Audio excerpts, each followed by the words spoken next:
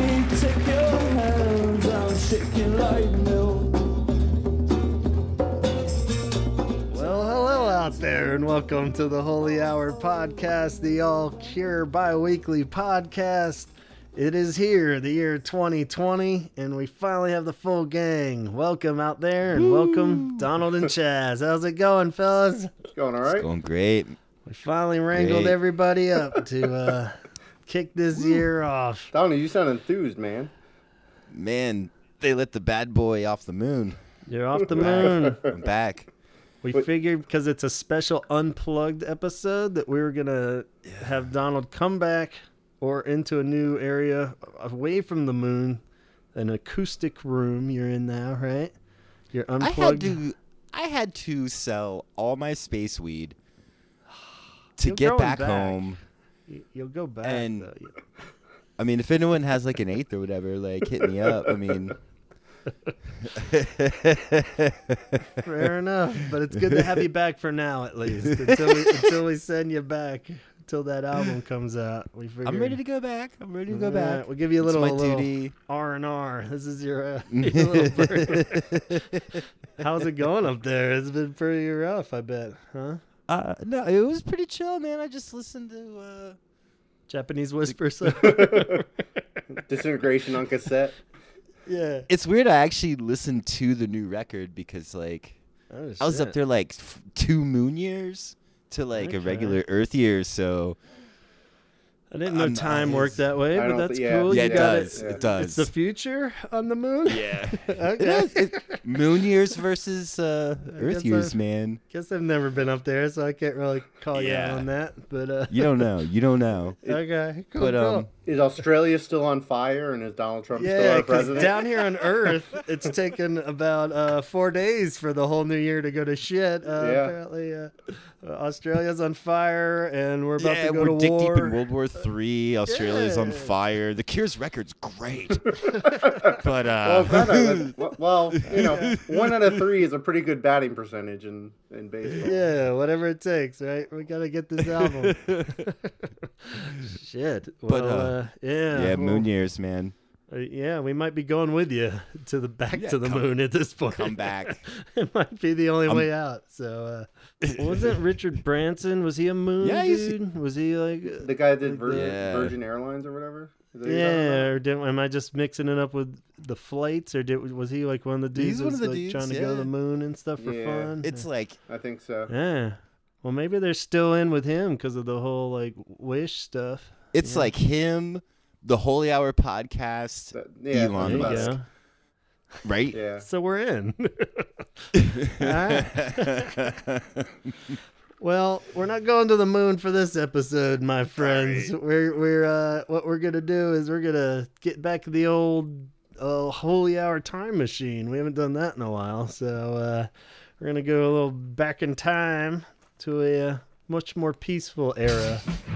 The MTV Unplugged Cure episode from 1991. But before we dive into that, I figured we'd even do a little reminiscent of, first off, MTV. You guys remember that? Hell yeah.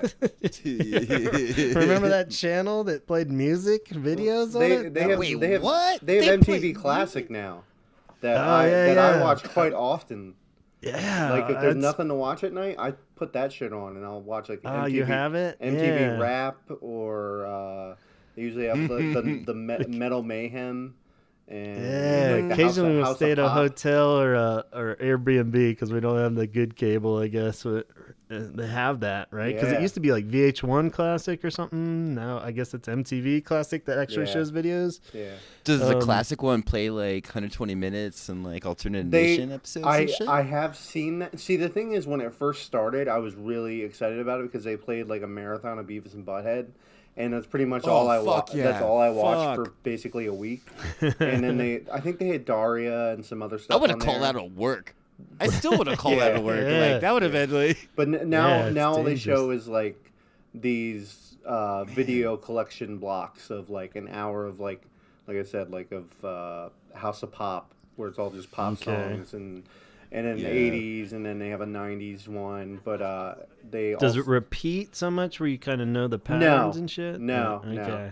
Because there was some weird thing with like on demand, something my brother had, where it was an actual 120-minute show, but it was called like Best of 120 Minutes or something. Okay, And I did see a couple 120-minute episodes on there.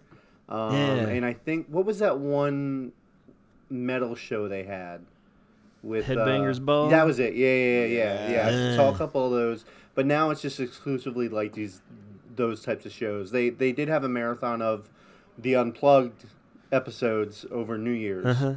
So, which was kind of cool. Yeah, like how rad would that be? Oh, just the to Eric Clapton rerun one's these. so good. Yeah. We'll get into it. Hold on. Yeah, it's. I mean, it is crazy. I mean, it's amazing that there's so many cool. Like, yeah, you could do a whole channel where you just showed all the Unplugged like on shuffle or something. Yeah. You know, like why not? That would be so cool. I don't know why don't. It seems like there's got to be a demand enough for people to want to see music videos again. But No, maybe... I think that so many TVs have connection to YouTube now that you can just do that. But like, as we talked about today, like the YouTube version of the Unplugged session is terrible. Yeah, it's horrible. It's like, awful. And Like, I think I found like a terrible one, like that I could watch them live, and I was like, I can't. Like, it sounds so bad. And I just found like one that was like remastered and it didn't have the video. Yeah. And I just listened to it and it like sounded great. Yeah. I mean, at best, when we're talking about this actual pure performance of it, it's a weird, and we'll kind of get into the timeline of how it falls into a weird spot in all of Unplugged history even, but it's like, it's always somebody doing their best to like remaster it or put it in, I mean, it's always kind of blown out a little visually or the sound is a little shitty and it's just like all chopped. Someone's doing like a good thing, like ripping a VHS or some shit. Like that's probably a bunch of bullshit. I've never done it, but it's totally a noble effort, but at the same time, it's tough. And that it explains like why it's cut at certain points, like where the dialogue in between, because we had the old VHS too. I know everything he said in between on the actual aired one, but like half the time it's not even in there and stuff, and it's very strange. But I remember watching that VHS, like, so I had a VHS copy too, like I taped it off the TV or whatever, or probably got a copy from you. Mm-hmm. I just watched it a fucking shit ton, just like, man, this is like some behind the scenes shit, like it's like so good. It was like, my VHS I still have of Unplugged. It got played so much that like it was like one of those VHS that had like a break in it and there's like a rattle. You don't even really know what's rattling in it. You gotta fix the tracking on it and everything. Every time. And like the plastic part was pushed down somehow. Like it was just like it's terrible. It was but Grandpa, explain VHS tapes to me. Yeah. If you drop them, you cringed as it fell to the floor. Oh it's it's like dropping your iPhone without a case now. Yeah, exactly. Because it's like that fucker's gonna break. It's like a bunch of moving parts and plastic. Well, MTV aside, as far as the quick history of Unplugged, it started in '89. It was like November '89, but basically it was '90 when it all season 1 of Unplugged kicked off, and it wasn't like a huge hit right off the bat. It was weird, and I feel like this kind of gets swept under the rug with history. Is that the season 1 of Unplugged actually had a host that would be like a open mic night host almost, and it was really weird. And it was the first 13 episodes, and it was a American singer-songwriter Jules Shear, which I remember at the time being like, who's this fucking dude? And turns out looking him up, he was like a songwriter dude. He wrote like All Through the Night, that Cyndi Lauper song, which is a badass song. And it's a really good song. And Bangles, If She Knew What She Wants, that one's a good song. I don't know if that still warrants you a gig like playing with all these legendary acts, like where he had to jam with them too. He wasn't just like the host, he actually played with them. It was like some weird Paul Schaefer residue kind of thing or something, but and it looked like most of the early episodes were like kind of like they would do half and half, like it was like Sinead O'Connor and the church and stuff like that. And I didn't watch too many of the ones from that season. I remember there was a 10,000 Maniacs one that we recorded and I remember that watched. It one. was like before like the big successful one, so they had done it twice. It was the one where she had like a choir with them, and she was wearing these horrible like Docker pants, like pulled up real high and stuff. And I remember she's ahead of the time. Yeah, it was very, very it was VH1 before VH1 even. It was so like, what the fuck is this? I remember just thinking like, ugh, why would she wear those pants? But so that was season 1. She and so no, there was a like Squeeze and some other acts on the first season, but then season 2. Damn, yeah. So yeah, season 2, I guess, according to my list anyway, The Cure kicked it off. Yeah. But before we even get into the actual Cure episode, it was weird because it was around season 2 where it seemed to like catch on more, and like that was the same season that REM did. And I remember that being like a big one, like for Time's Up, where they did like It's the End of the World and all like that. Yeah. Whereas like a lot of really cool, where they kind of embraced the idea too. It wasn't just swapping out your electric guitar for an acoustic guitar, and bands started getting really a little good job. more creative with it. Yeah, there was like an MTV Raps one even, which at the time I remember thinking like, what the fuck? But it's kind of cool because they were doing all the beats and shit. Yeah, that was like the one with LL doing. Yeah, that Mama first Gonna Knock episode You was Out great. and I stuff. remember that one. LL Cool J, MC Light, De La Soul, and a Tribe Called Quest. Yeah. That's fucking slapped. awesome. So, Yeah. but yeah, that season was like really like mixed with like college radio, mixed with like old Yeah, it's old like school, Sting. like Paul McCartney and Winger. Elvis Costello. Yeah, Elvis it's Costello, a yeah. fucking Winger. yeah, Winger and Slaughter on the same episode. Oh god. Eric, Is Eric that where they did the Clapton. slow version of like who's the band that did Cherry Pie? Didn't they do like That was Warrant. Yeah, that was Warrant. Warrant? Yeah. They did a slow acoustic version of Cherry Pie. Yeah. I heard. I mean, it's just like There's some girl let's that see, come up there and Reach dance. Yeah. Brows. It was like the most awkward thing, and it's like all these like '80s metal bands like doing the acoustic. It's like I don't know if it really translates. So then, obviously it would blow up the following season, getting more into the one that Donald really cares about. The Eric Clapton episode kicked off season 3, winning about 4 to 6 million Grammys, I think that one, something like that. Okay. My That one, fucking okay. mother listened to that fucking goddamn Eric Clapton Unplugged shit, like the CD or whatever, like Yeah. Well, I think nonstop for like 2 fucking years. Was that the episode? I know that fucking piece of shit inside and out, and I hate it. Like, Was that the episode he did the Heaven song and like it won like everything? Tears in Heaven. Okay, all right. I know what you're That's talking the- about now. Yeah. Yeah, so it won like God. a billion Grammys.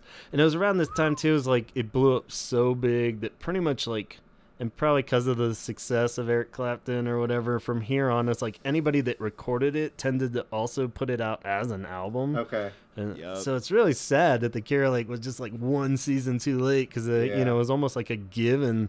I'm That glad they season, didn't put it out. That would have been a ridiculous Unplugged, record. that would have been great to be on a fucking CD. What? I'd love to Yeah. have that as a live album. But If they would have done the whole entire set. yeah, the whole thing. It seemed like they 'cause- got ripped off because they didn't get. I mean, we'll get into it, but like that Yeah. set, it seemed like what was it, a half hour on TV? Yeah, on they TV, just stripped but it down so much the TV version's like scratching the surface almost, It's Yeah, like- but You know, it'd be great if it was on like CD because I want to hear those kazoos just in like the most pristine fucking sound quality.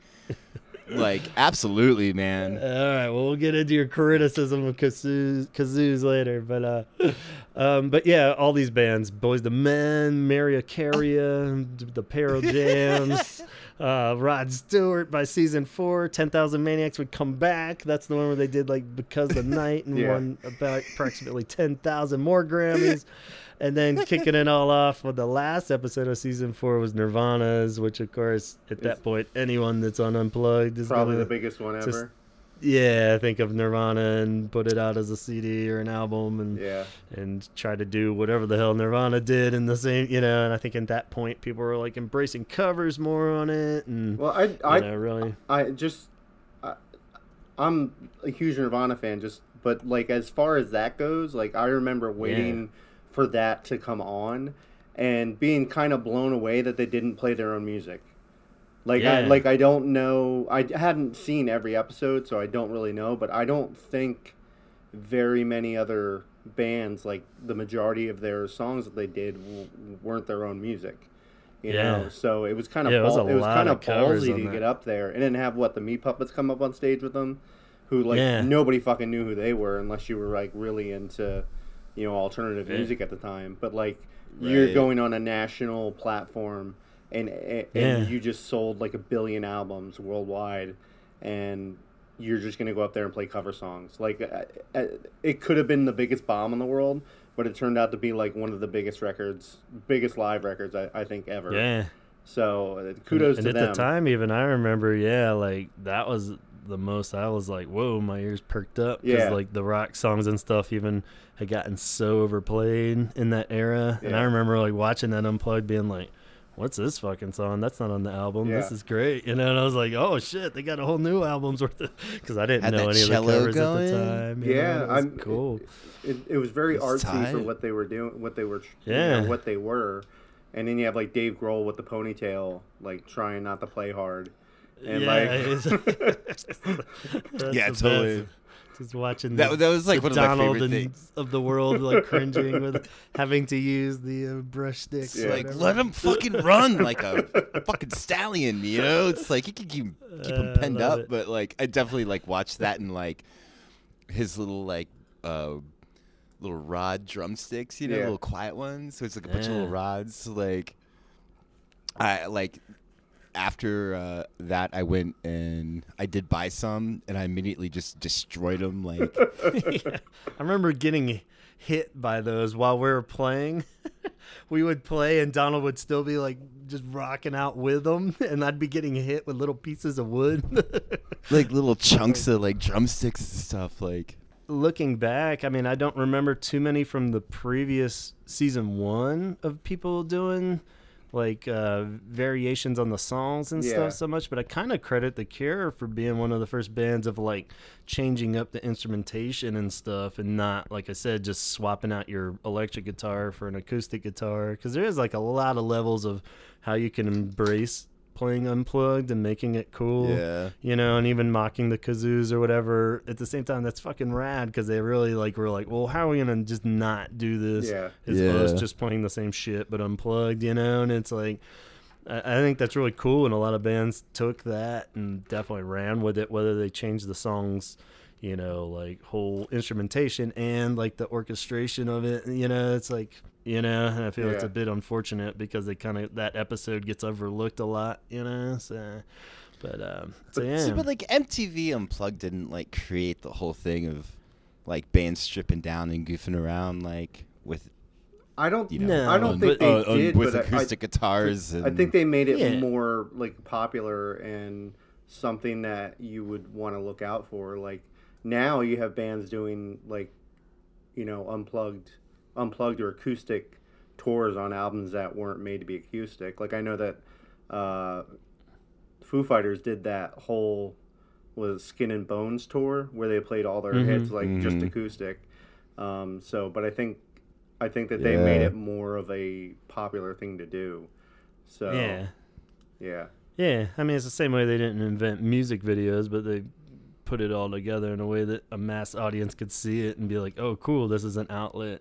And I read somewhere where it is kind of cool, where it was a good outlet at that time in particular for a band that's especially The Cure, because it's a band that's a full, this is coming off of Disintegration as their last official album, but then doing something that showcases the songwriting but still playing as a band, so you get to hear it stripped down, and I love that as a songwriter, because you do song, see if it works in a different world, in a different format, and it's it is kind of cool just to show if you put limitations on things or just try it in a different format, if the song still holds up, and sometimes it does, sometimes it doesn't, and And I felt like that's why I felt like it was always kind of cheating when it was like Mariah Carey or something. It was like, what the fuck? It's like, your backing band is all just playing, acoustic guitars, big deal. You're still singing. That's not real. Like singing the shit out of it. Yeah, it's like she had a good voice. Yeah, but I mean, it doesn't I really know what you're change. saying. She doesn't really sing it any different over an acoustic thing. She might sing it a little softer or something, but it's just like, all right, come on, man.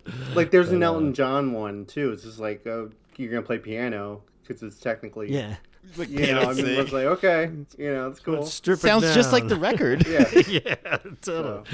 So that's MTV's angle. Good on them. It blew up. Like it or not, it definitely got stupid by the end. Did you guys like anything else that was done in the Unplugged world, other than maybe the Nirvana or the?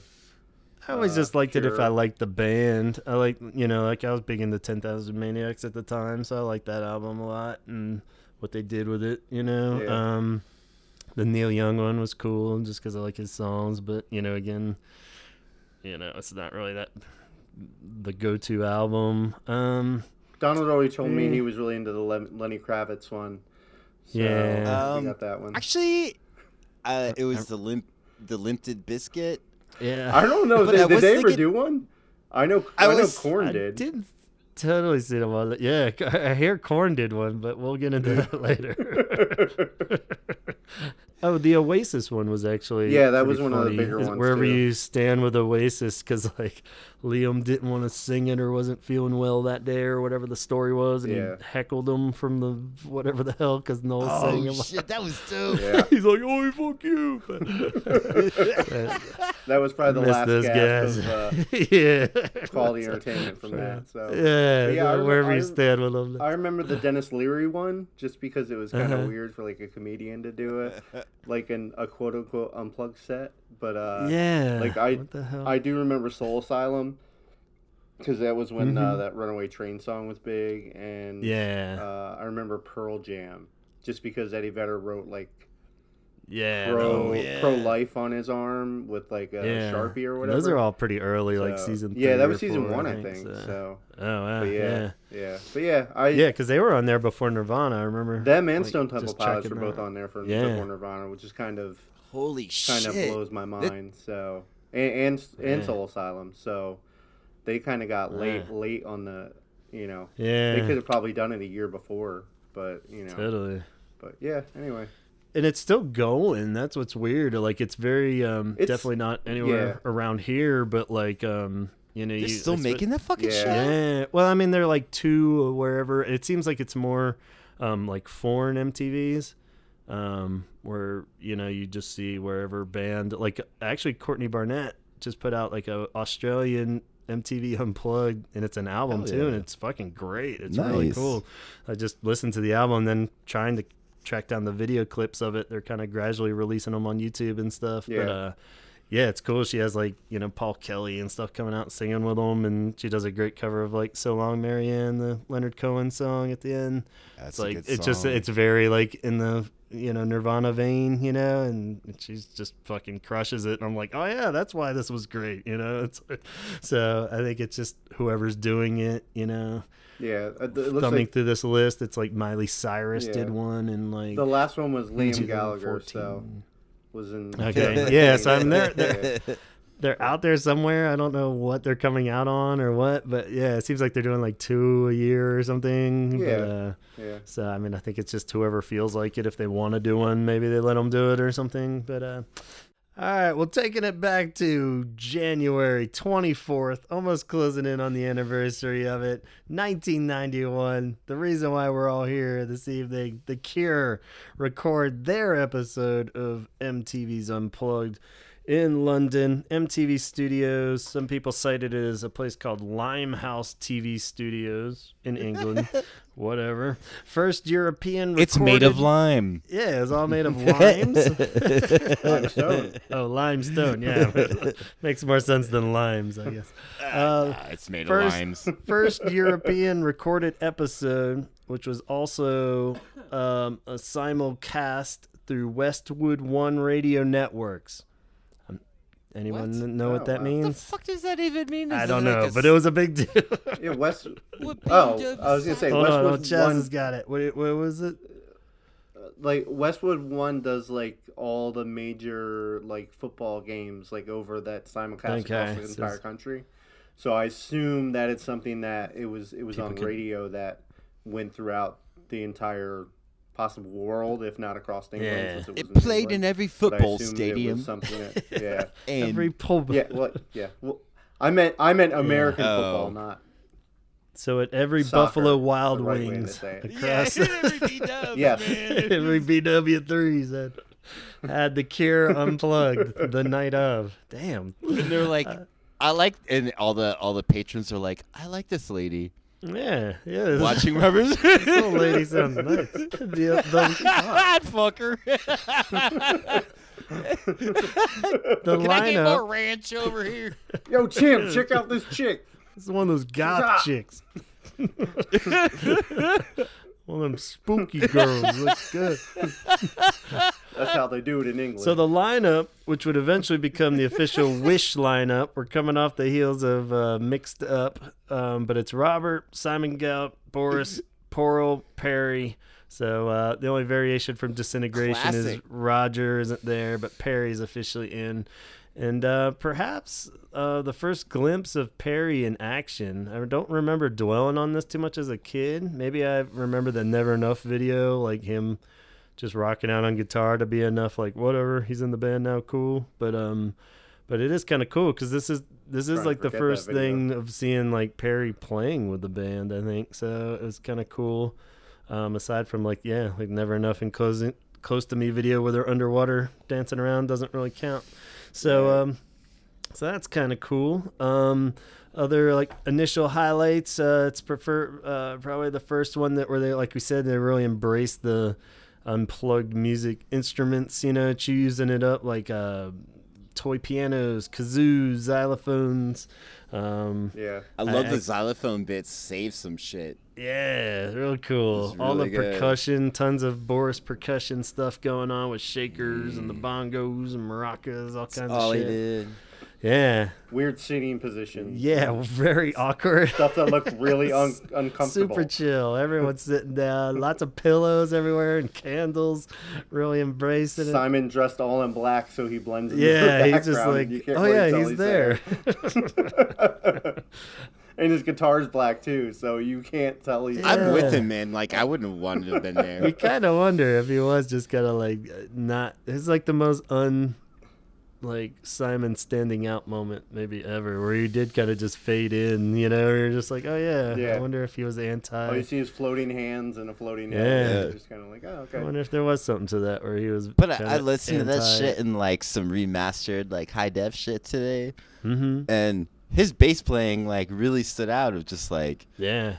they're like one of the few things holding it all together. Like, and Yeah, yet, all of like, them did great with it. I thought. Yeah, I thought as a band, I thought they kind of, I mean, what you're looking at and what they tried to do, I think they all did pretty well. Yeah. yeah, I'll give him that. Yeah, Because, Boris was fucking killing it. And you could tell he was probably really into it. Because, like, the later stuff he would do with that Baba Car band and stuff was very, like, percussion-y and stuff. I think he was really into it, if anybody was. So, I mean, like, you kind of like if you took Limp Bizkit and put him in that, and like their drummer had to like hold it down on like some bongos, On bongos. Yeah. and then like that little clicky clacky shaker on Caterpillar was like chicka chicka chicka chicka Yeah, chicka yeah. chicka chicka. It was like, Like keeping that shit steady is tough. Yeah. And like he did a good job. I want to shit on it, Well, but you're right. Like, yeah, sticking to it. Yeah, they really like, held whatever, it down for like how Yeah. awkward it was. whatever weird avenue mean, there was, in- they stuck to it at least, and delivered it very well. What were you saying? Yeah. I mean, on the initial broadcast, it comes in with Boris on the bongos. Yeah. Yeah. That's all you hear when it first comes in, and like that's the first thing you see, and you're just kind of like, Oh, okay, all we're right, doing this. is where yeah. It's candles. It has a weird haze to it, just the way it was shot, I think. Maybe just all the footage is so shitty. It looks like almost like The Yeah. Room or something. You're waiting for some weird, like, Cinemax sex scene to break out or something, But it's, That's just how things looked in 91 Yeah, or I think whatever when it they was came out. more guilty of the time. I would expect it to all be in black, like kind of like black with like the candelabras like everywhere, and like, but it wasn't like that. So it was kind of had like this like Middle Eastern kind of vibe to it, with like them all sitting around and like an opium den, expecting a drum circle to break out. It is cool that it was early enough where the production wasn't like over the top by any means. You know, like it's like there's even like feedback during some of the songs and shit. You know, I mean, it's just it's so fucking bare bones that it's great just to see like anything Cure that stripped down. It's like, oh my god, it's very raw. That's probably the reason why they've never re-released it in anything, just because they're kind of like but at the same time I think that's amazing because it's like, I can see the point. But I mean, how cool, because if they'd shot that now, it would be like in like some awesome directed like black and white thing that would look amazing and it would sound so much tighter and everything, but it would just sound overproduced. Yeah, it would probably sound like the acoustic thing they did for the Greatest Hits thing, you know, which was, you know, kind of probably the whole reason why they did that, because they liked the idea but wanted it to be tighter and stuff. So well, even if they did it after Wish came out and like even prior to Nirvana's appearance, like I could see it being a little bit more grandiose than this was. Like this seems like they just kind of threw it together and was like, where do you want to sit, Porl? And he's just like, I'll just sit on the floor. Yeah, like Robert's like, I'm not even going to stretch my legs out now. It's just like my foot's in and out, falling like, asleep. Yeah. But I mean, I think a lot of that was because, like we were saying, it was so early in MTV Unplugged era, even, you know, that it was like, it was just raw and unplugged. Yeah, it was. Well, I mean, it wasn't a huge thing yet. Yeah. No, it wasn't like a big deal yet. You know, like they probably were like, this might not even air. You know? It was like Real World season 2. Exactly. So, but one thing I was thinking about today about the Unplugged stuff was how could it have gone better? And I was thinking, like, I've said this before, but just like the Cure with like some orchestration and like, it could have been a completely different set other than fucking kazoos and toy pianos, like a fucking I don't know. like a choir. Like imagine that with shit with a fucking choir and like a pump organ, you know, with your feet, you know, just like that's like, the kind of thing. I kind of see what you're saying, but like at the same they could have done some shit, but they're like, we'll get some pillows and some kazoos and. I think they just did what they wanted to do. Like, I don't think there was any pressure from MTV, or from like I think they just kind of like that tiny piano. I feel like they just grabbed that shit and just like, let's try this, you know. And that's why I think it excels in that. I think that's why it's fucking rad, is because that's why I haven't listened to it in like 20 years. Yeah. Well, also, you know, it's just like. But I think that's why all the later ones, like with Oasis and stuff, they do have the fucking orchestra, and it's all so overdone. And I think that was kind of the eventual downfall of Unplugged, was that everybody took it too fucking far, where it was like, now we're gonna bring in the whole fucking church choir and the orchestra, and we're gonna have everybody just like really, you know, it's like, come on, just get a fucking and that's what I loved about this one, is how, like, even though they're so dark or whatever with the image, or they were so goofy with it, you know, like they're laughing through most of it almost, and they're like the last band you would expect to be like giggling and busting out kazoos and shit, which is like perfect fucking Cure throw the ball in the other direction kind of thing, where it's like, whoa, what? You know, they're like playing little ding ding ding dings on the like, toy pianos. I think it's great, you know, that's what makes it fucking cool, I think. But I see what you're saying. It would have been epically sonically better if they could have like embraced a huge, you know, orchestra. But I think with this, and even like the Nirvana one, is that it seemed really intimate. Yeah. Like it was like very, you know, you could tell there were fans in the crowd, and it was something that was like something that they wanted to do in the way that they wanted to do it. And if it succeeded, it did, and if it didn't, it didn't seem like they really cared. If it didn't, and let's make it look like a really shitey house party show. Yeah, but I mean, it didn't like, they didn't put this big weight on themselves to put it like this giant show on. They Like made a pillow like, for it. You know, 10,000 Maniacs or anything like that, or Seal or anything like that, where you're going to have this big production thrown together, where you're going to try to, this is for your fans kind of thing. Because I don't think anybody's going to like tune into that to like want to watch it if you're not a fan. Like it wasn't a cultural pop sensation at that point. So because it was like a glorified version of just playing the Tonight Show, or you know what I mean, like Jules Holland or something. Or it was like, this is a one-time thing, we'll do it, whatever. But you're not gonna like hire a whole orchestra or something for it. Later it would become that because it became so big. But that's why. It's very authentic, and that's one of the reasons why they I could like have it. had like the Clapton record. They could have, like, if they took it seriously. They could have also been like, well, we have a new album coming out next year. Let's do it then to promote it. Yeah. And they didn't do it. So, I mean, that's kind of like, I don't know. All these points are kind of like positives to me. Yeah. I know. I like that. So I don't have a problem with this. And I like how there was feedback in it, and I like how Robert messed stuff up here and there. And like he's singing like the kazoos and the shitty little piano, like it kind of added charm to it. So we'll get into it with the specific songs, but just the kind of different approaches to the songs and stuff was cool. It was so many acoustic guitars on this one, like it's just there's no extra guitar in the whole thing, but it counts. There is an extra guitar because Robert Smith is just like slapping around that 12-string. He does that when he plays with the full band. He just like fucking shreds, and it's just like 12-string acoustic is just like cacophonous, like. And then there's like a bunch of other dudes. No, just the one guitar banging around some acoustic guitars. No, it's a lot of acoustic guitars. Paul's the only other one that plays guitar through the whole thing. What are you talking about? I'm just saying it gets a lot. Like to me, like people. But it's a lot of like it's like I'm like, come on, like stop strumming so much, But we'll get into the actual songs. You can pick apart the actual playing of the band then. But overall, they take a very lighthearted approach to it, but still play the songs very well, I think. I think in hindsight, it's weird to not also address the bonus footage before we get into specific songs that comes out later on the Play Out VHS. And VHS thing's weird because the timeline's odd with the history, because this came out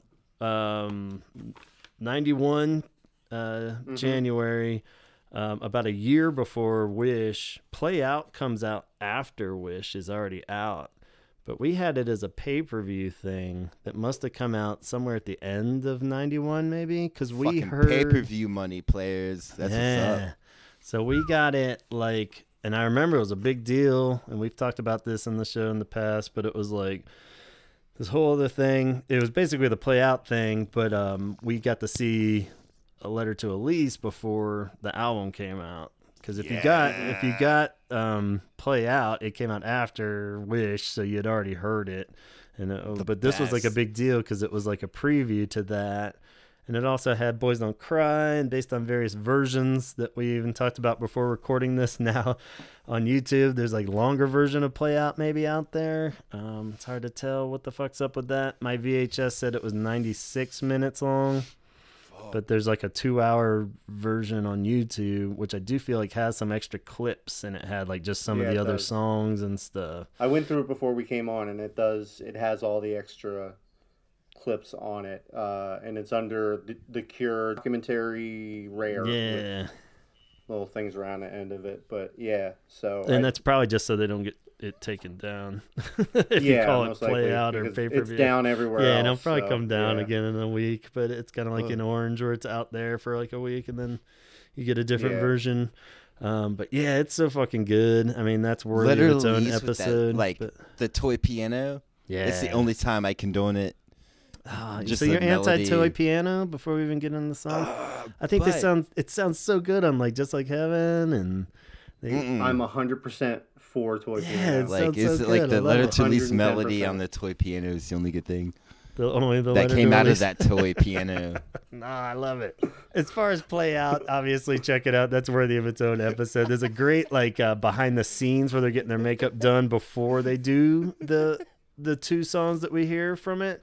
And it's really odd. It gets almost Spinal Tap. You know, I think anytime you have like a British band and you're filming them talking backstage, it becomes Spinal Tap, you know, or just like, and probably the reason why Play Out has never come out on DVD or whatever. I could see them cringing at all this stuff, but it's so fucking cool for Cure Nerd fans to just get these like casual conversations of these guys. Like, I mean, just hearing Porl or Simon talk for more than 3 sentences is like, oh my God, that's what he sounds like. You know, like you don't even know what their voice sounds like, you know, for better and worse, you know, but it's fucking great. Like they sit down and they get their makeup done and like, Porl's just making small talk. It's like this Asian makeup lady just like going in these weird fucking conversations with him. Perry's kind of popping in and out, talking about how he wants a shave, but he can't shave because he doesn't have a razor. And then he convinces her to ask Robert if he could borrow his razor. I can't talk to him directly. It's just like they walk down. She's like, "Can you borrow your razor?" And he's like, "What? Yeah, sure." And then he's buzzing his face. While that's happening, Robert goes and gets his makeup done. She starts telling him some fucking whacked out story that I can't quite understand because the audio is so shitty and low. That she's talking about somebody got their arm chopped off, I believe, and it's like, and then it gets the guy from Def Leppard. Yeah, maybe it's about Def Leppard. I do feel like she said it was somebody that was touring with somebody. But then she says, and it gets sewed back on, and it's like it works, and like the whole time he's like got like that classic like Robert look on his face. He's like, "What the fuck are you talking about?" And he's like, his arm is. He's like, "Are you making this up?" You know, and he's just like, he's not calling her out, but you can tell he's just like, "What are you talking about?" And then he's like, "What does this have to do with anything? Who are we even talking about?" And she's like, "So and so," and it takes like 4 tries to get back to the. I just loved watching that as a kid. Do her accent, Gavin. No. But it was great. Come on, it won't be racist or stereotypical at all. Let's hear it. No. I'll only do Robert. I'll only do white Europeans. Yeah, I only do Europe. I'll offend all of the British-speaking people out there, but no Asians. Sorry. That's your territory, Donald. we can't do Robert Smith's accent anymore. We can't do British accents on the podcast. Simon really keeps trying hard to goof on George Michael. He keeps calling him Michael George, and they're just wanting to bash on George Michael for the whole fucking thing. It's like borderline picking on him, you know? It's just like, they're like, make me look like Michael George when he's got stubble and stuff. And so it's hilarious. You should check it out. I'm kind of down with that. Yeah. The only other side notes is Robert, like we had mentioned in past episodes, is thumbing through the song words book before they literally walk on stage, and then he takes it with him. I'd forgotten that he actually takes it with him, and he's like reading the lyrics or looking at it before they play. He should have just brought the lyrics for like the blood. Like, when's the last time they? Yeah, I think it's that the blood. bullshit? He says it real fast, but I couldn't hear what. I'm sure it's the blood. Like maybe Caterpillar, but probably the blood. But yeah, it's probably those two. So they take that out. Yeah, and the version we watched on YouTube now had "If Only Tonight We Could Sleep," and we'll get into that with the track listing too. I didn't see So that. yeah, that was like because Okay. that was only in the credits of the actual aired one. So Yeah. so let's do it. Let's do the track by track. You ready, man? Yeah. So even the track by track before we dive in is controversial in the sense that Yeah. apparently, I'm seeing that. yeah, I guess before whatever the track listing was, I think it's great song selection because they didn't just do In Between Days greatest hits, you know, like, you know, they really did by picking songs like The Blood and Caterpillar and stuff. Like at that point in particular too, like Caterpillar hadn't been played hardly at all, I think, you know, it'd been a while, I think, since that was any set list. Definitely not The Blood. You know, and the idea of going with like The Walk and Let's Go to Bed for an acoustic set is pretty cool. Yeah. So in great Cure fashion, and this is coming off the heels of right after Mixed Up. It was So, mixed up because there's like mixed up font. Yeah. So I mean that's pretty crazy yeah. when you think about it. Even the idea of it, how much shit people gave them for going what are you just doing like dance mixes for everything now after Disintegration? And like, so then here they are like Boris is on bongos. Yeah, then we got fucking bongos. You don't get any more stripped down. And maybe that was even a reason for doing it, was to kind of deflect some of the hostile vibes from Mixed Up. So who knows? But Totally. Yeah, the actual set list, of course, it had to be more than those 6 songs or whatever. You know, that was the part that always drove me crazy. And I think in all Cure, like, folklore legend of, like, what were the other songs? Because there's no, like, you know, like, official set list. There was a rumored one, apparently. I got onto some, like, rabbit hole on Chain of Flowers of, like, apparently the rumored... Oh, yeah. Did you see that? I read that. Yeah, it's like, apparently... Yeah. And it doesn't vary too much like from the real one, but they had it in different order. But it was like Lullaby, which wasn't on the show. Just Like Heaven, Let's Go to Bed. If Only Tonight We Could Sleep, which was the credits of the show. Caterpillar. They had In Your House as one that never got heard. So good. The Walk, Letter to Elise, Blood. And then the big controversial one is Time Has Told Me, the Nick Drake song apparently was covered. And nobody has any fucking clue of it. Or what like, Nick Drake song? Time Has Told Me. So, and M apparently was done, and Boys Don't Cry. Yeah. But then somebody... I can't find M. What's that? But I heard Lullaby. And I Lullaby's Lullaby in there video. for sure. And I heard Boys Don't Cry. Yeah. Both of those have definitely been... But I didn't see M. Yeah, No. M, and both of those, and this would actually come up to be kind of bullshit, I think, because somebody kind of convinced me further down the thread. Somebody said they were the green-shirted girl at the fucking thing playing the kazoo. She was like, I'm the girl in the green sweater playing, because on the walk, when they hand out kazoos, there's like 3 people actually playing with them from the crowd. She's like, yeah, I was there, and... that they never played the Nick Drake song. I played kazoo on the walk, and they never played Nick Drake, and they never played M. But In Your House apparently did get played. So and apparently people were attacked her on the thread. They're like, "Fuck you, you weren't there." It's just like, what? Why would I make this up? Chill out, people. So I don't know. I believed her. I was convinced. So I don't know. Take it as you will. But I took her side. Because she said she had a recording of it even that like Robert hooked her up with because they knew him and stuff. So it was like, okay, cool. Hell yeah. So she had it as basically what is out there. She had Let's Go to Bed. In Your House is the only weird one because nobody's ever heard a recording of that from it. That's the only mystery one. Lullaby wasn't on the show, but it would later reappear. I feel like the next like hour even I saw it. They played it as an extra track on 120 minutes because I had it recorded. The Blood, Just Like Heaven, If Only Tonight We Could Sleep, Caterpillar, Boys Don't Cry, Letter to Elise, and The Walk. So that kind of adds up, I think. So that's why I believed her story, because that set list seemed like the most proper, where it opened with Let's Go to Bed and ended with The Walk. So yeah, let's take that track listing. You ready? Anything on top of that? Did you hear any weird contrasting set list for that, Chaz? No, but we should act out that thread on... Yeah, maybe. Chain of Flowers. We should. And like all of us should do different We should, voices for it. Like, God, people. Yeah, man, calm the just fuck chill out. down. They're all like, how do you know? And it's like they just got so hostile. I was fucking there. That's how I know, you They're asshole. like, prove it. God, I hate when people are like that. Like, were you send there? us a No, you blood weren't. sample. It's like, Jesus. That's the internet, Anyway. right? Yep. Goddamn internet. So True. track by track, if we take hers, we're just gonna go full with whoever she was. I forgot to write her name down. Green shirt. Green shirt girl. Track listing. Let's Go to Bed. Like you said, it opens with that great bongo work from Boris. Does she still have that kazoo? That's what I want to know. Ooh. I would keep that thing forever. But yeah. that's just me.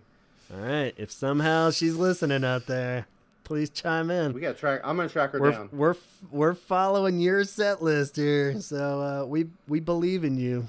And your kazoo. We believe in you and your kazoo. In your kazoo. So, Let's Go to Bed. How do you feel about this one, guys? I think it's pretty rad because it's a synth. It was pop. the dumbest. Like, why pick like a Let's Go to Bed that has like Skip. it's like a dancing. I like it. It's great. It's like a fucking dancey. It's like a dancey song. Uh-huh. And it's like there's like a billion other songs that they could have picked that would, like, if you're gonna do it like unplugged, that would have translated a little better.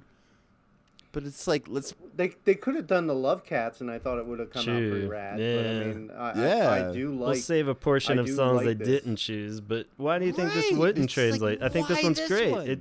One? It translates I thought it great. translated It sounds great. great It with sounds bongos. fucking awesome. Oh, Two, man, the bongos are bongos fucking on that awesome. one. Oh, man, I was dancing around my house.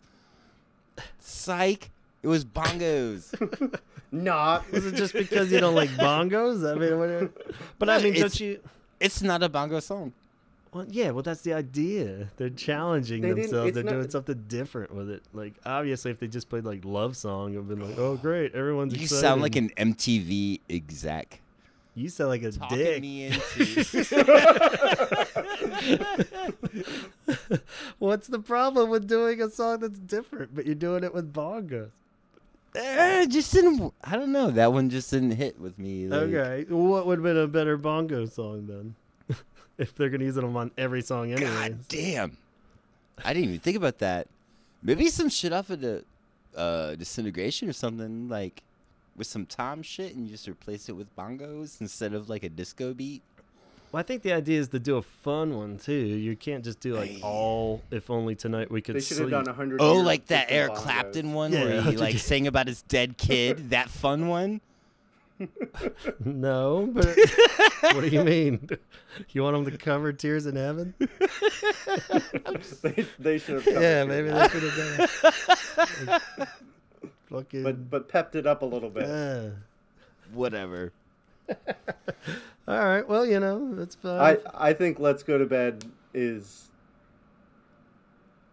I think it's a perfect way to open it up, like on the broadcast. Yeah. Was that the first song they started with? I think so.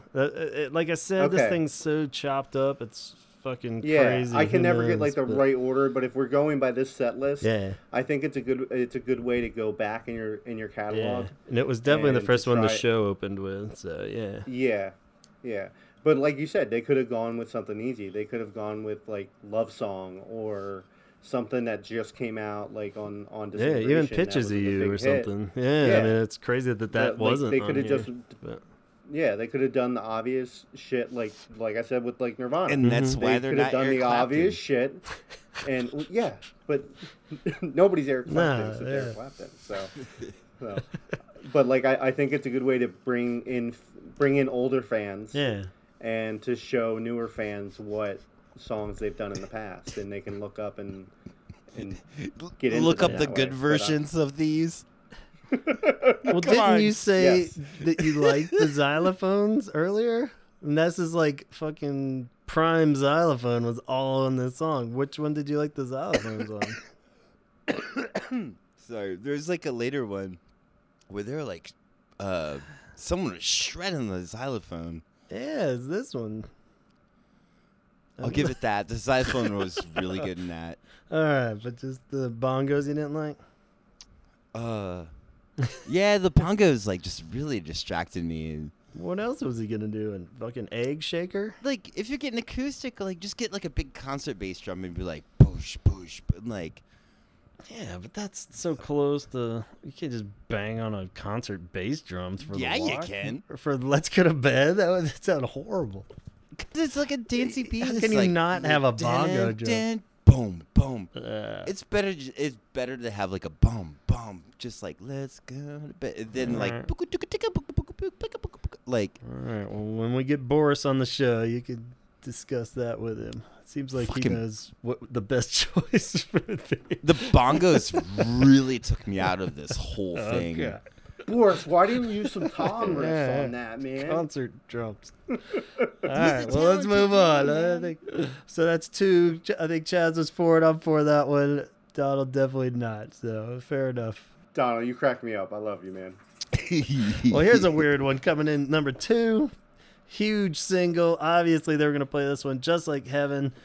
And I feel a little ashamed that I didn't quite catch on this whole like rendition of it. This one, I think, may have been the one Don was referring to. 12-string ovation in full bloom. Going Yeah. out. Robert's just strumming his ass off. Ah, damn. Coral's doing Yeah. the lead. Did you guys catch that? Like, there's no drum and bass on this? Like, No, I didn't. yeah, know. it's really weird because the Oh, now I gotta production's go so back and watch it shitty. again. Yeah, the The drum and bass come in at the very end of the first chorus, play only through the toy piano solo, which would be like the piano solo. Oh, shit. Yeah, and then they cut out for the third verse. So it's basically just a Robert solo acoustic song with Pearl playing the lead part and the toy piano in the background. So it's really weird because it's like you never hear The Cure doing that. And it's pretty much the only one on this whole set where they really rearrange the song as far as like who's playing when and what. I was just like, I don't blame Simon for dipping out. Like, I don't think it was a. He's like, I don't want to play Unplugged. So, I kind of like it. He's probably like, Boris is just like, I'm not playing bongos anymore. I'll play him on the chorus. He does. This one chorus. He does for the whole rest of the set. I'm sure it wasn't artistic protest. I'm just saying the one song, he's just like, bloop, bloop, bloop. And some bongos. No, they just worked up a different way to play the song. And it was. But I think it works good. I mean, it's cool that you never hear like Robert do like an almost solo acoustic song. So that's a weird song to choose it on. But I kind of thought maybe they're thinking of different ways to change it up from like Boys Don't Cry or something like that, you know, or they didn't want to just do the same thing through the whole thing. Yeah. So works pretty good. I want to steal that idea. Yeah, I think it's a pretty good version. I mean, it's not my favorite version of that song. Yeah. I still like the actual recorded acoustic version of it more. Yeah. It's fine. Yeah. You know, I think it's the biggest hit that they played on that. Yeah, probably. Yeah, aside from like Boys Don't Cry as far as hits that aren't hits, but yeah. Like M or whatever. That's that's my favorite one on that one. The one that didn't exist. Yeah. It's not on there. The next one, they get kooky again for Caterpillar, which is awesome. Like I said, I think it was pretty rare that they would play that in any form at this point in the timeline. So it was kind of cool. Has the little pre-playing where he makes a joke of saying, "I've been taking violin lessons," and then, yep. And then he just scratches the violin, basically. But and they started off a little jazzy on it, like as jazzy as that song is, like just the way that it has like the little rambly bloom bloom blooms piano kind of thing, where you kind of roll down the piano with the rolls and stuff. Yeah, I'm not the biggest Caterpillar fan, but I love this version of the song. Me too. I think it's really playful. And I think it's, I don't know, like I've said it before, but it's very intimate, and I like it. Yeah, so. I love this one too. This was I'm huge. not too mad at this one. Even with the bongos, I'm not mad at this one. Cool. He nails the flickas at the end. Yeah. So maybe this is where you would lean more instead stay away from like the synth poppy stuff, and stuff from like the top caters well to this. A bit more, where it's like this is a perfect bongo song. Yeah. If you're gonna pick one. Because they're in there already. But I'll give them that. The Blood is another great choice because it's rare and weird fucking song to put on TV though. Yeah, God damn like for all choice. Yeah, when I don't understand why they didn't put Lullaby. Just coming off of of Disintegration, I don't understand why they put. I'm not complaining because I love that song.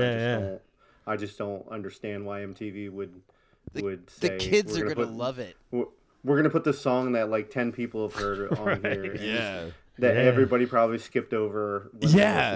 Not winning any new fans with that one. Yeah. Absolutely. Yeah, and let's put Lullaby, one of their biggest hits off their last album.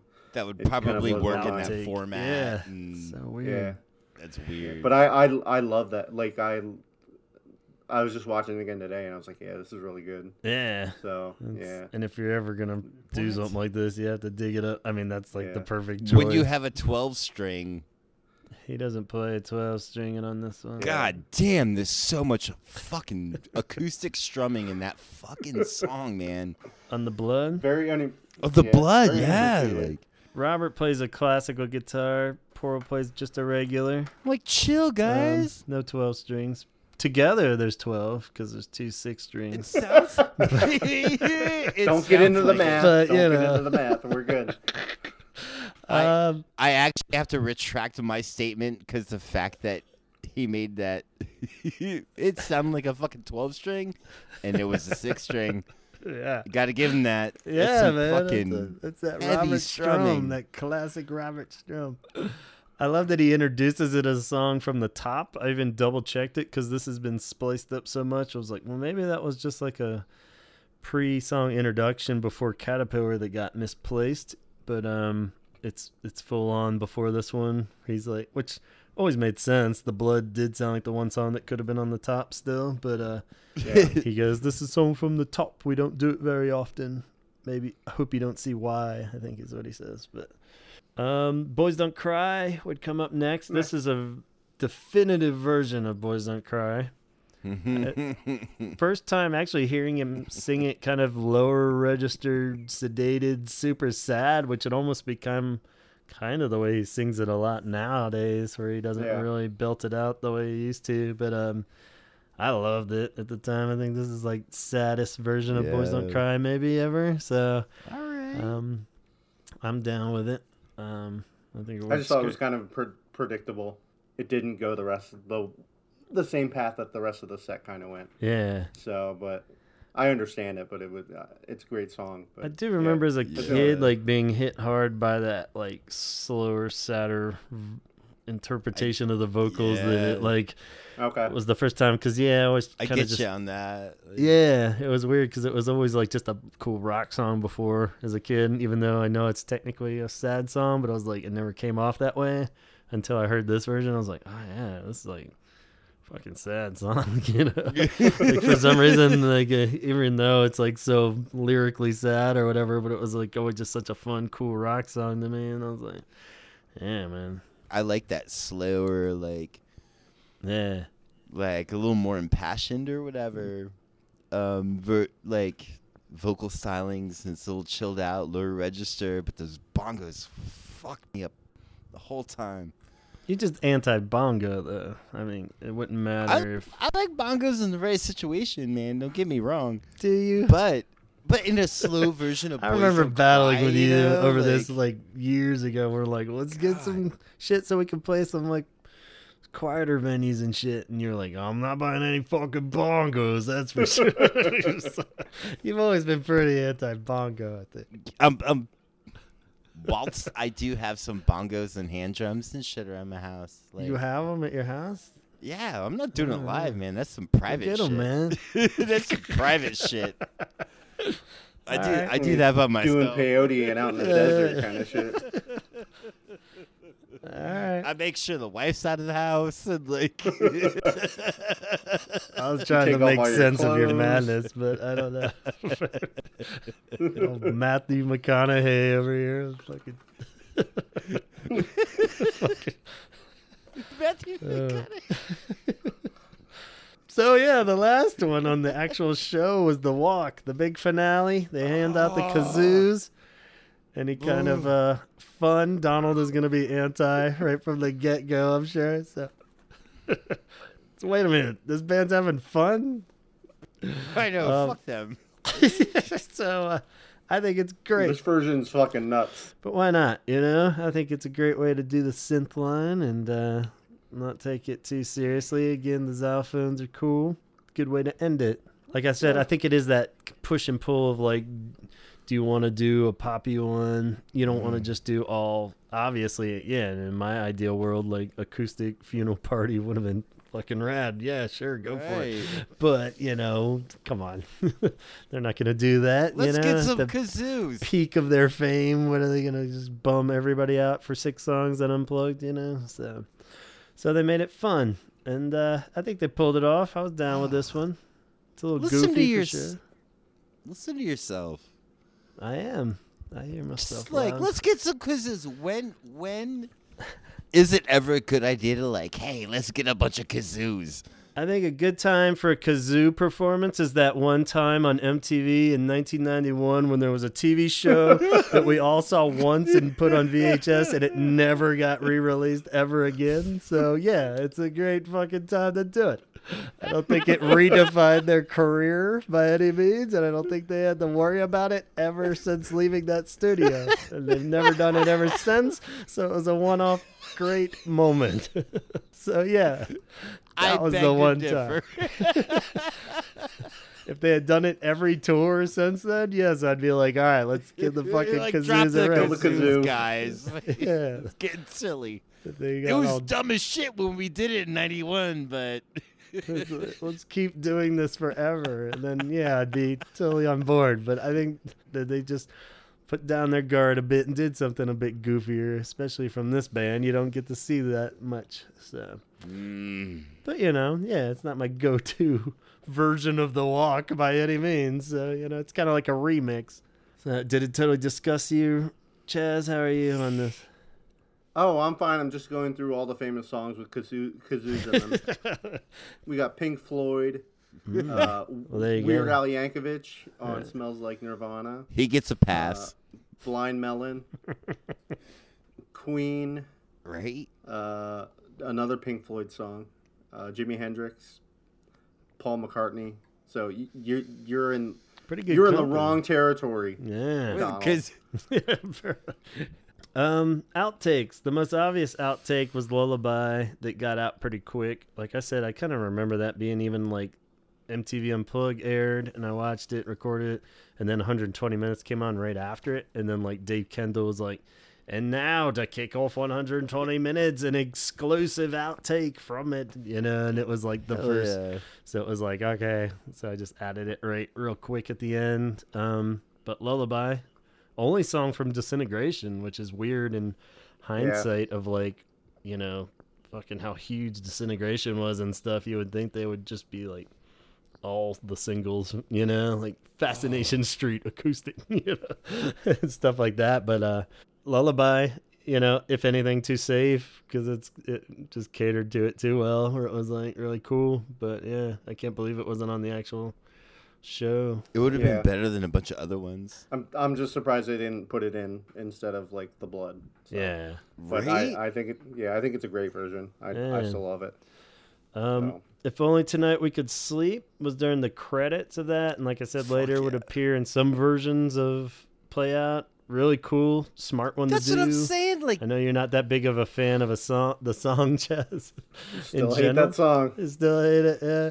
Jesus, Chaz, why? That song's so good. I was just like, the whole thing should have been like. You don't like kazoos or bongos. I don't know how we're having this discussion about my taste. But he loves Middle Eastern vibed songs.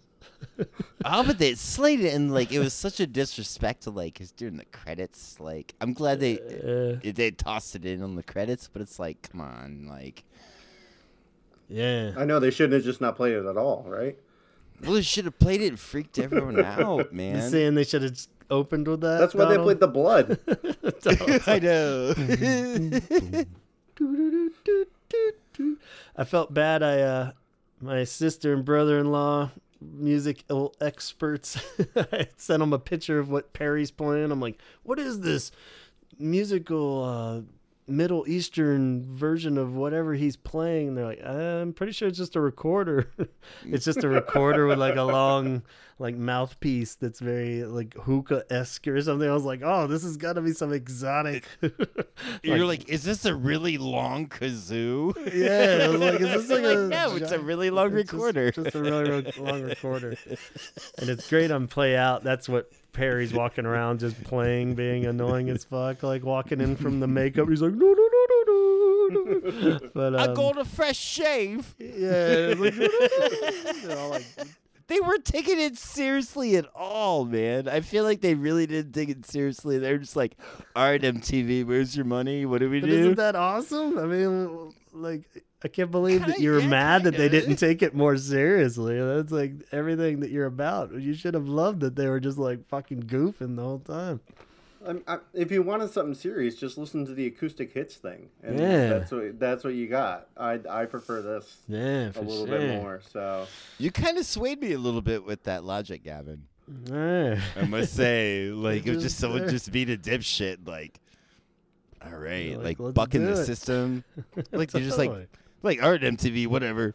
So the last outtake we've been saving all our love for, A Letter to Elise. The first time ever heard for pay-per-view viewers, maybe, but then later, maybe it was in hindsight on Play Out, was the original version on this Unplugged performance. It was the first time we heard Letter to Elise, and I just fell in love with it right off the bat. I felt like it was... damn. That shit fucked me up. That changed, Yeah. all kinds of shit for me. Like, that was so good. I cherish that memory of just hearing it for the first time and, like, before the thing came in. Yeah. I remember just being in that moment of, like, coming out of Disintegration as a kid and then, like, Mixed Up, I knew wasn't the next thing. But then, like, yeah, the first glimpse of what Wish was going to be, and then you hear this, I'm like, oh, God. This is like this is going to be the Pictures of best. You, like, part 2, you know? It's just like, oh, my God, this is perfect. And like, they're still fucking pushing out fucking hits. Like, gems. I just remember, like, the like, passion in that performance, too. It's really weird, because, like, it's the best. Like, when you're, like, recording and writing your own stuff even, I feel like a lot of times you hear... People always say, and you hear about, even when you're reading about bands, like capturing the song in its earliest form before it gets to whatever, you know, and like just hitting that gold, hitting that like essence of it. Like, yeah, I feel like this might be one of like the most sincere interpretations of that, if there ever is one. I don't know if it's true, but like that idea of capturing the song. Something was weird about this where they're on their toes a bit because it wasn't finished. He was making up lyrics by the third verse, which I still feel is arguably some of the like better alt lyrics were in that one. You know, there's a couple really great lines that are like they were taking it fucking seriously. Yeah, well, yeah, and you know, I think there's a lot to that. Yeah, where it was just like that passion level. I mean, when a song is new, there is no denying. Yeah, everything was fresh, and he's trying to nail it, and the passion levels through the roof, you know. And it's just, I feel like it comes through in that performance in particular. Just so chill and so like, and you know, the recording is perfect too, you know, in like a studio way. But like this just really fucking was like, all right, if somebody was playing me this as an actual demo of something you're gonna record, I would be like, here's every cent I have, make it work. You're know? signed. Like, I'm You're sold. Yeah, signed. like if that was that dude in the suit, you know, then that was fucking sold. I can't believe it wasn't even the first single. After Here's how a suitcase well of that cocaine. Yeah, it was like, yeah. I was like, here's $1 million and tons of cocaine. Keep doing whatever you're doing. But yeah. And this is the only song you can use the toy piano on. Sorry. Producer Donald says it's the only toy piano. But yeah, I feel like the toy piano works perfectly on this one for beautiful. Sure. Almost to the point where I was disappointed when it wasn't on Wish, you know? Oh, yeah. I'm sure it is in there somewhere. somewhere, probably pulled down in the mix, but I'm seriously bummed that it's not in the recording of it. Yeah. So It's like, why would you I think it's perfect. Yeah. It's the best. So, This is the best thing from it. Yeah, I think that I do agree with that. I think it's the best thing out of this whole thing. And I just think that I think it's one of the best versions of that song I've heard. Yeah. Like even the studio recording, there's something about that song that's so sincere, and just the way they play it is perfect. And it's kind of ballsy to do that. You're still like a year away from releasing this album, and they decide to do this song, and it's not even done what yet. What could be, you know, broadcasted everywhere in the world, and you're just kind of like, for MTV, and you're like putting a song that's not complete. Especially knowing their history for how little they do that is very rare, you know, like, oh my God, that's... But that one felt so special, though. Yeah. Like, that was like I really held that shit close, like, I put that on like mixtapes, like that was on like 30 mixtapes, like. Yep. And we kind of laugh a lot of times, like going back between this and like remixes and stuff. How like my defense of all those is like, well, that's never the go-to version. You never like put on mixed up version of Walk or the unplugged version. You know what I mean? Yeah. It's cool just to have another version, but it's never like the idea isn't that it's replacing the original. But this one is one that often, like you're saying, for mixtapes or something, like I do kind of hesitate for a split second because a lot of times I might throw that one on instead. The Letter to Elise Unplugged is like arguably my go-to version. You know what I mean? Yeah. It's, like, It's sweet. the only thing really ever holding it back is the fact that it's shittier quality. You know, like if it was like put out on a album, like a mastered kind of remixed kind of deal, it would definitely, I think, probably be Like for an sure now, $80 box set.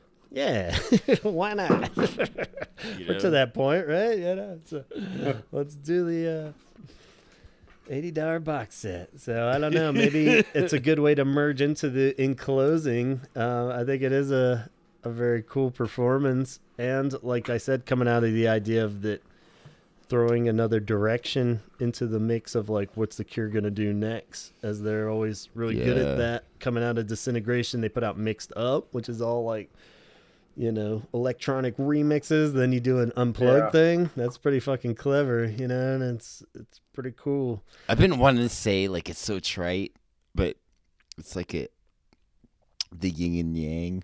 Yeah, it really does. Like, I really didn't want to say that. It's like a yin yang tramp stamp. Yeah. It's the very 90s. Yeah, that's what the 90s was all Tribal about, tattoo right? in there. No fear. Yeah. If you're gonna get an electronic yin and an acoustic yang above your ass, the 90s was the time to do it, I think. I know as a kid I never had any desire to own an acoustic guitar until I saw this. I was like, yeah, nothing acoustic ever appealed to me until I saw this. So I was like, and unfortunately that's why I bought an Ovation acoustic guitar, which aren't really my favorites. I don't know why Robert was his go-to for so long, but like the drumsticks that like Nirvana's drummer used, like those little rods, like the sales from like brush sticks. Oh, yeah, they must have been through the roof. Fucking through the roof when these records came. And like acoustic guitars and shit. Like, step out, yeah. I do, you know, it's stupid to even say I really wish this was on a reissued list.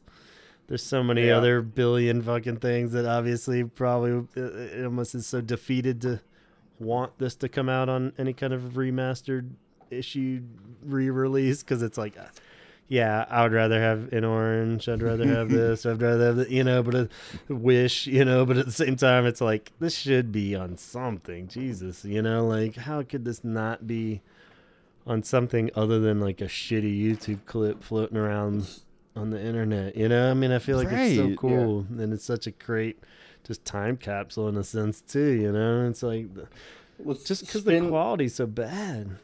Yeah. Spin put out a list of an article with a list of performances that should be released on vinyl with for the MTV Unplugged series, along with, it was The Cure, Hole, The Cranberries, Oasis, and a couple other bands. There was only 10 of them. So those were ones that never have been released on like an album of any sort? Yeah, they should be released. So yeah.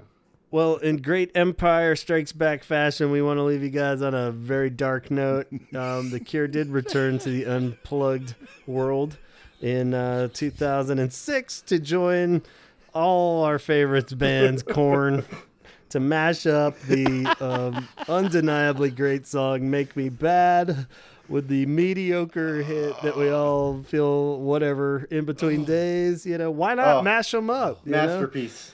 So it pains me to enter Donald's world of negativity, but I can't find one redeeming thing about this performance. I think it's horrible from start to finish. I wish the Cure would do another Unplugged and take it on in a whole different way.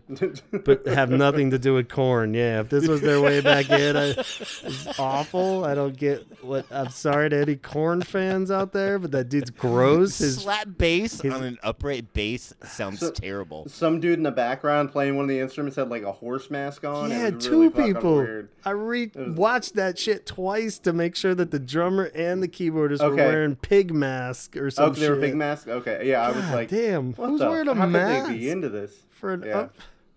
So, yeah. But still, it gets posted on, like, oh, wow. Uh-oh. The dogs are out. So that's how we feel about the corn performance. People out there, the worst glitch in Cure history as far as I'm concerned. So it's up there. I'm happy to just ignore that it ever happened. I think we could all hopefully just agree that it never actually happened. The sadder part is like watching the little clips where Robert like was interviewed, and for whatever the hell reason he's saying this was something that can't be missed. This was a great opportunity. I'm like, whoa, what? No. He was getting in my heart hope that he was like being bribed or like there's something the there. Only thing I can think of is that fucking dude from Korn is like so nice. Like he's just like the sweetest dude to hang out with. Yeah, like, despite all his grossy, weird fucking hair and like just body sweat, whatever's coming off of him, he must just be really funny or really sweet or something. And everyone's just like, like that local band that you hang out with just because they're really funny and nice. You might get some shows from him, and you're like, yeah. I'm like, I'll do a show with him. He's a good guy. Yeah, he's a good guy. So, I don't know. It still baffles my mind. But you guys feel the same way? Yeah, it's terrible. I'm wearing a white Adidas with black stripe jumpsuit with a gold chain right now. In honor of Korn? Yeah, I'm like corned out, like the gold chain. All right. Well, I hate to tell you, man, but we're sending you back to the fucking moon. I'm going back. To the next episode. I'm taking my acoustic. Get your fucking bongos that I know you have in your bongos? house. I'm taking. Oh, that would be hell. That would be. Well, my hell. It was you like, did it to yourself, to man. Bongos. We're sending you back to the moon with your bongos. Throwing a fucking kazoo in there too. Oh no! Yeah, just a kazoo. All right, I'm hitting the button. Kazoo in the moon. Thanks, guys. Thanks, Chaz. Thanks, Dom. We're sending you off. I really wish I had a kazoo.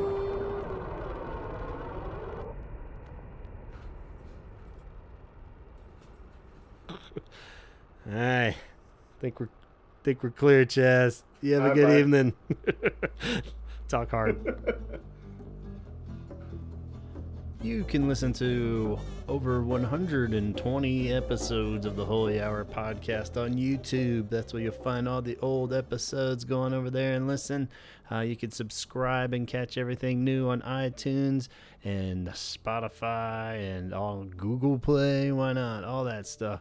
Go on over to iTunes and find the Holy Hour podcast. And be sure to follow us on the Facebook page where you can get extra tidbits for each episode and comment on each episode. And follow us on the Instagram account of the Holy Hour podcast, where you'll get constant updates and feelers for upcoming episodes so you can contribute too. And on top of that, feel free to drop me a line at gavinconnor@gmail.com if you have any comments, questions, or suggestions for upcoming episodes as well. And be sure to go on over to check out Chaz's Cure shirts at 17secondshirts.bigcartel.com and see what the latest pre-order is. And on your way out, be sure to go to globalnews.pt where you can find Isabel's Cure podcast in Portuguese. So you might want to learn Portuguese on the way out. But you can go over to globalnews.pt and just search Curosa, where you can hear more great Cure talk in Portuguese, in case you're getting a little sick of hearing it in English. So give it a shot. Until next time. That's it.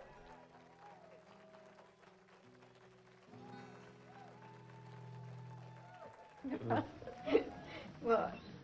Which one? Hiro-san. Yeah, but where does he fit into the story? I don't understand.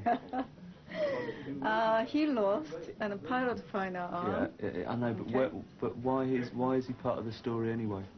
Why? Yeah, why does he come into it?